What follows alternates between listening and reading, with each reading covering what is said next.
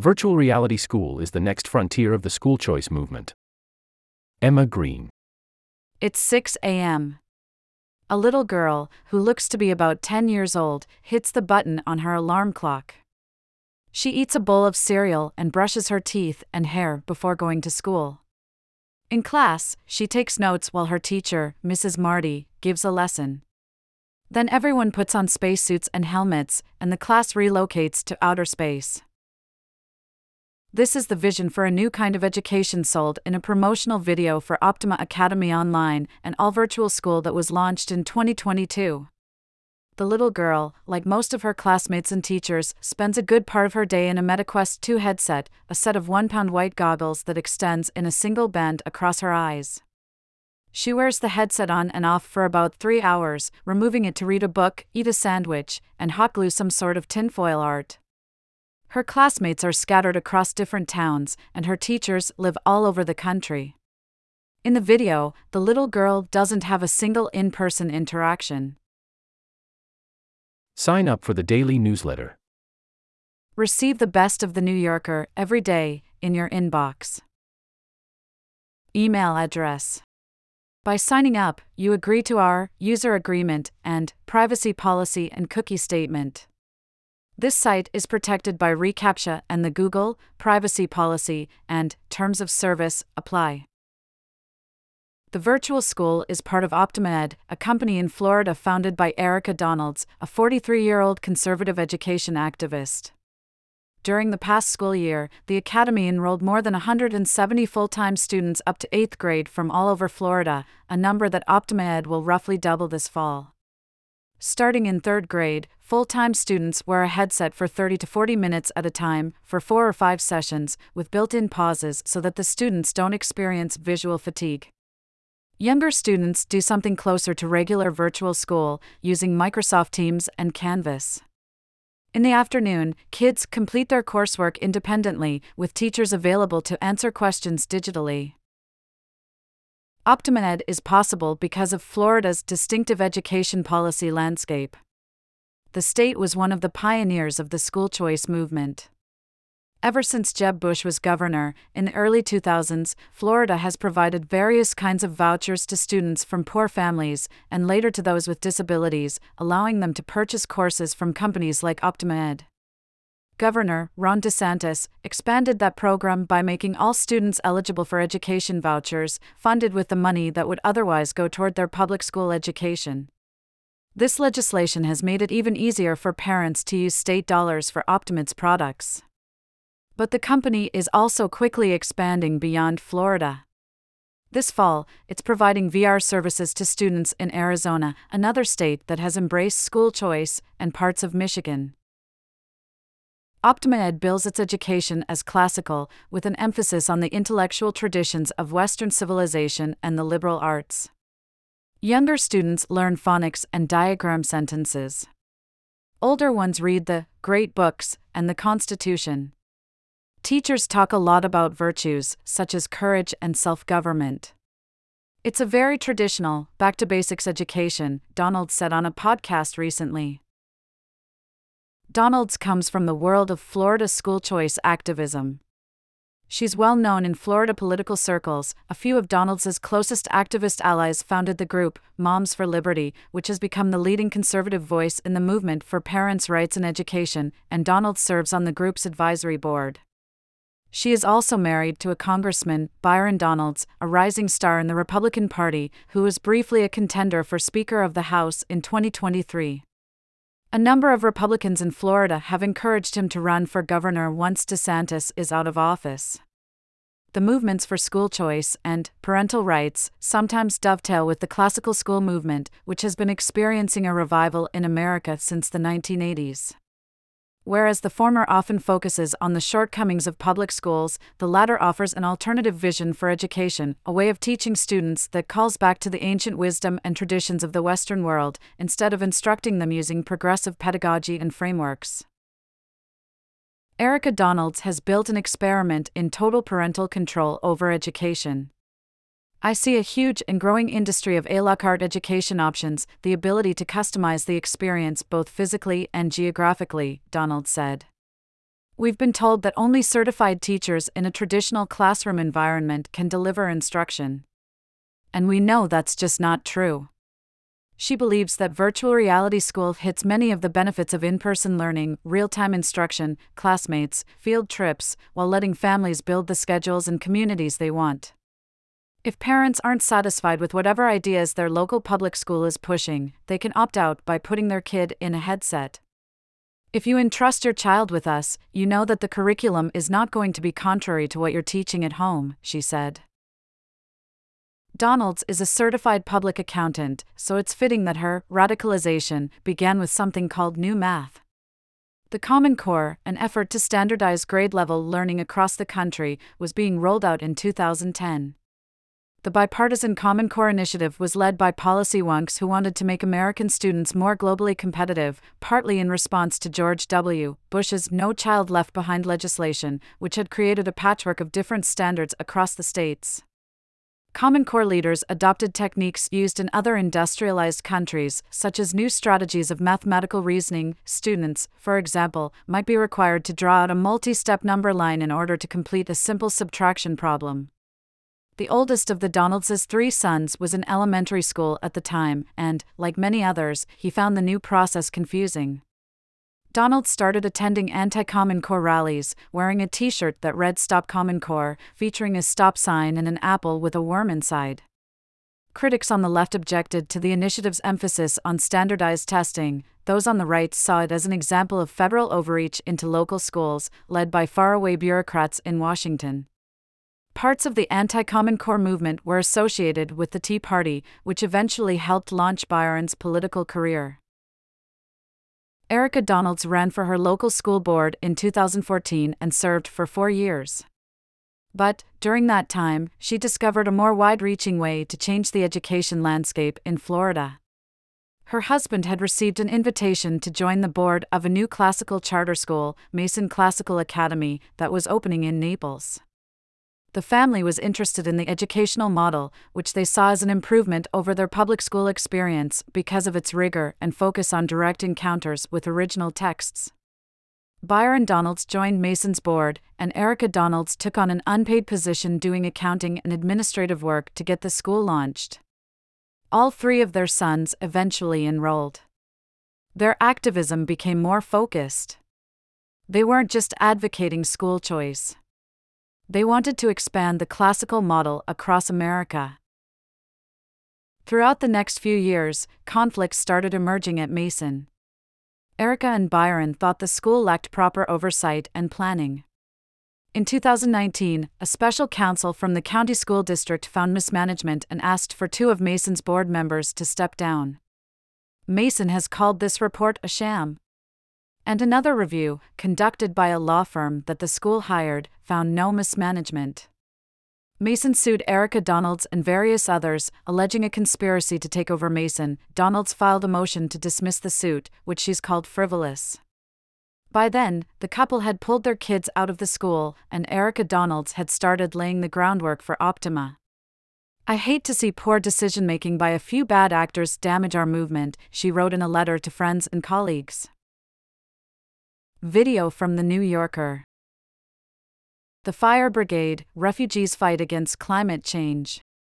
https://www.newyorker.com/video/watch/The New Yorker documentary The Fire Brigade Refugees Fight Against Climate Change #insid=_CNE interlude New Yorker _CACBADA9DFCFD Donalds wanted to found and run classical charter schools, using the curriculum provided by Hillsdale College, a small liberal arts school in Michigan. The Virtual Academy, which was founded later, does not use Hillsdale's curriculum. So far, Optima has launched 5 brick-and-mortar schools, providing them with administrative services. 2 of the schools have since decided to become independent.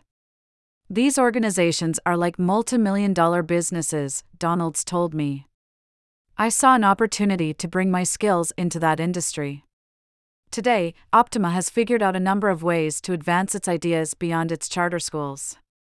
It recently started doing professional development training for the Tennessee Department of Education as a subcontractor and hopes to consult with more state and local governments.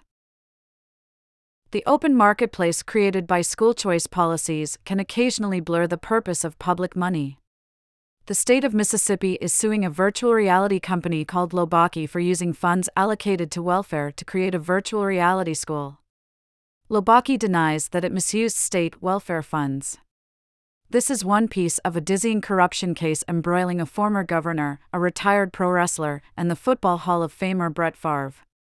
One of Lobaki's co-founders, Vince Jordan, is now Optimed's chief technology officer. Jordan denied all wrongdoing and emphasized that he is no longer involved with Lobaki. When I brought this up to Donalds, she said that she had no knowledge of the lawsuit. The laws regulating charter schools can also be complicated. This summer, the Florida Department of Education wrote to Optima Academy saying that the virtual school had over-enrolled non-local students and would have to pay a penalty of some $470,000. Donalds countered that the law doesn't apply to charter schools and said that they haven't yet had to pay any fines.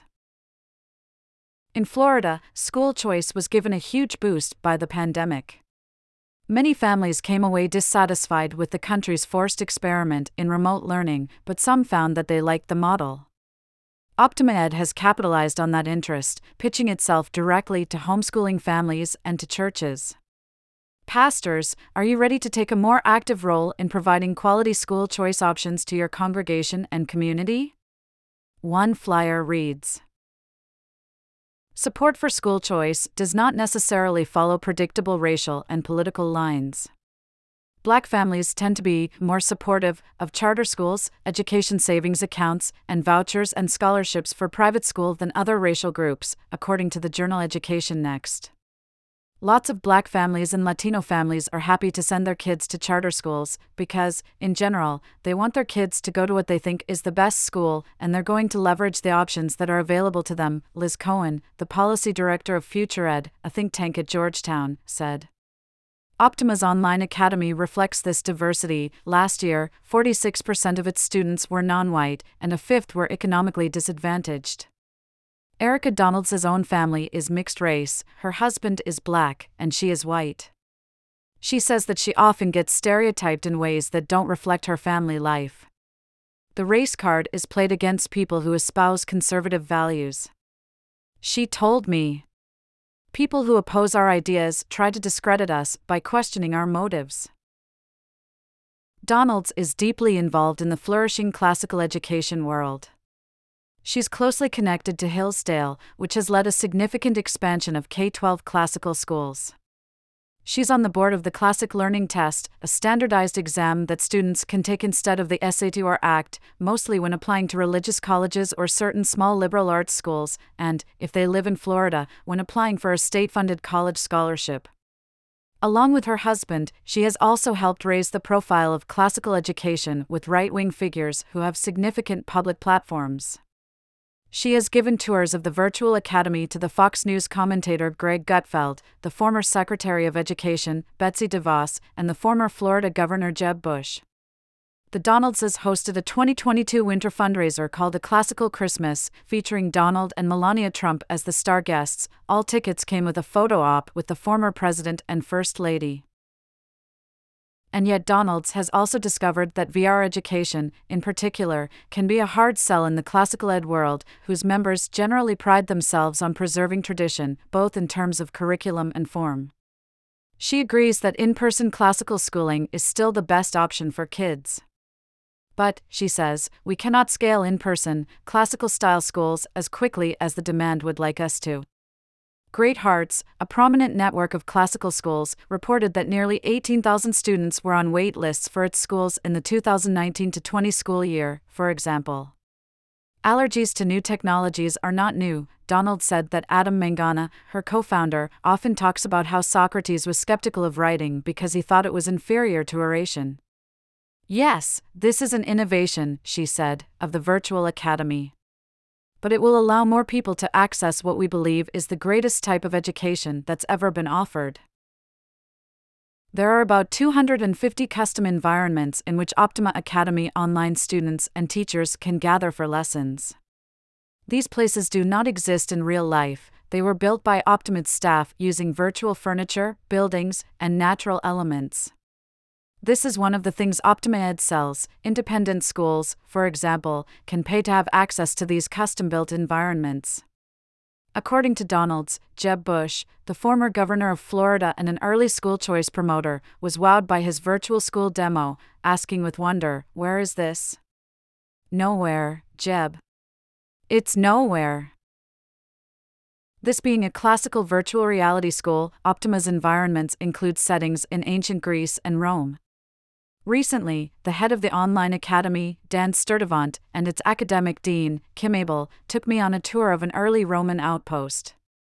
The images were closer to an animated video game than to documentary footage. We teleported past a Roman official's house, decked out with red clay roof tiling, up some stairs to an open patio of black and white checkered marble floors, surrounded by ionic columns and an ivy-covered railing. Here, a teacher might spawn a set of bleachers for students to sit during a lecture on a subject such as history or Latin. The head of the virtual school's history department, Jonathan Olson, has a PhD in American religious history and is responsible for verifying the historical fidelity of the ancient sites, bleachers notwithstanding.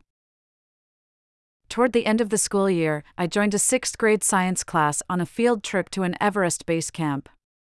The scene was elaborately staged. Our group was surrounded by gray tents held up by bright orange poles. A sleeping bag was carefully tucked inside each tent, even though the students wouldn't actually be sleeping there. A whiteboard stood to our left in the snow, covered with colorful post-its bearing scientific terms. The teacher had taken a selfie of his avatar wearing an orange Mountain Explorer jumpsuit and put it on the board. Wind whistled quietly somewhere in the background of my headset. The teachers had set up weather station equipment that a researcher might use, such as a compass and a barometer. The kids struggled with the lesson. When a teacher asked them where air pressure would be greatest, on the beach or at the top of a mountain, they weren't certain how to answer. The session was chaotic. On a normal day, teachers might press a button and forcibly seat the students to prevent them from moving around during a lesson. But, since this was supposed to be an interactive field trip, the kids were free to zoom around at will, which they did. One of them, who had styled his avatar with a helmet, walked right through me. Roughly a dozen 6th graders were there, but it was hard to keep track of them with all the fidgeting. In the next activity, we attempted to scale the Khumbu Icefall, which in real life is a deadly stretch on one route up Everest. The format was a cross between a quiz show and a video game. Using the teleport function on our handheld controllers, we moved along a line of chairs set up along the icefall, occasionally passing a floating note card with a review question. But there was also a physical rule put in place: no one could move the controller in their left hand. Otherwise, they'd fall from the mountain and force the whole group back to base camp, where we'd have to start all over again. At first, the students discussed the various dangers of the mountain. One suggested that we should all be quiet to prevent an avalanche, and then started screaming to demonstrate what not to do. A teacher quickly muted him. As the exercise got underway, the kids grew increasingly frustrated. "My teleport's broken," one of them shouted. Another couldn't find the next chair in the line up the mountain. People must have been using their left-hand controllers, because the whole group kept falling and getting reset to the beginning of the activity. Every time, a pre-recorded message from one of the teachers would say, "Oh, man. Well, hopefully we won't make that mistake again." Several kids sped ahead of the rest of the group. It wasn't clear who was actually looking at the review questions. Afterward, when I asked Sturtevant about what happened on the mountain, he described it as an opportunity for virtue development. "There's a virtue in serving your peers well by not being a distraction," Sturtevant said. "There's a virtue in having self-discipline and being able to control your emotions." Those are the follow-up conversations that we will have with the students. Mangana, the Virtual Academy's Chief Innovation Officer, acknowledged that the gaming aspect of the lesson may have overtaken the content. "Struggle is okay," he said. "Distraction is not. If there are ways in which the technology gets in the way, we'll correct those things." If the lesson wasn't exactly polished, that may be because there are few schools trying to do what OptimaEd is doing. If you look at VR in the classroom, it is very much still the Wild West, Aditya Vishwanath, the co-founder and CEO of Inspirit, another VR education company, told me. In our conversation, Mangana and Sturtevant argued that the students would remember much more of the material after reviewing it in a context like the Everest field trip, where they were moving their bodies through a distinctive landscape. It's true that the students' ability to move around in a VR lesson could possibly offer a learning advantage over traditional school. A lot of people think what makes VR incredibly special as a medium is the fidelity of the visuals, Jeremy Bailenson, the director of Stanford's Virtual Human Interaction Lab, told me. Really, what makes VR special is the fact that the scene responds naturally to your body. And in specific circumstances, like when an in-person experience would be dangerous, impossible, counterproductive, or wildly expensive, VR can be great, he says. Still, there are clear downsides. Bailenson, who has taught courses in VR to hundreds of college students, said that it's hard to fathom a world in which VR is the all-the-time medium of teaching just yet. In the K-12 setting, he added, nobody has any idea, scientifically, about what happens when a child wears a VR headset for hours per day, over weeks and months on end. In his lab, where adult researchers study VR, there is a 30-minute rule. Everyone is required to take a break after 30 minutes in the headset, to take a drink or talk to a friend. VR use can cause simulator sickness, a kind of motion sickness that gives some people a nauseous, headachy feeling, like they might get when they're riding in a car. Long-term VR use can also lead to something called reality blurring. Bailenson told me that, in some studies, when people stay in headsets for long periods, they have trouble distinguishing between real life and VR. Olson, the virtual school's history expert, told me as much, describing his attempts to move furniture around with a wave of his hand after a full 8-hour workday building environments for the academy. If anything, I sometimes forget the laws of physics, he said. The other potential issue with VR school is the lack of community. Optima tries to foster school spirit. Kids can decorate their avatars' clothing with Optima's logo and mascot, an owl, and they're sorted into houses, Harry Potter style. They also have a weekly virtual social hour.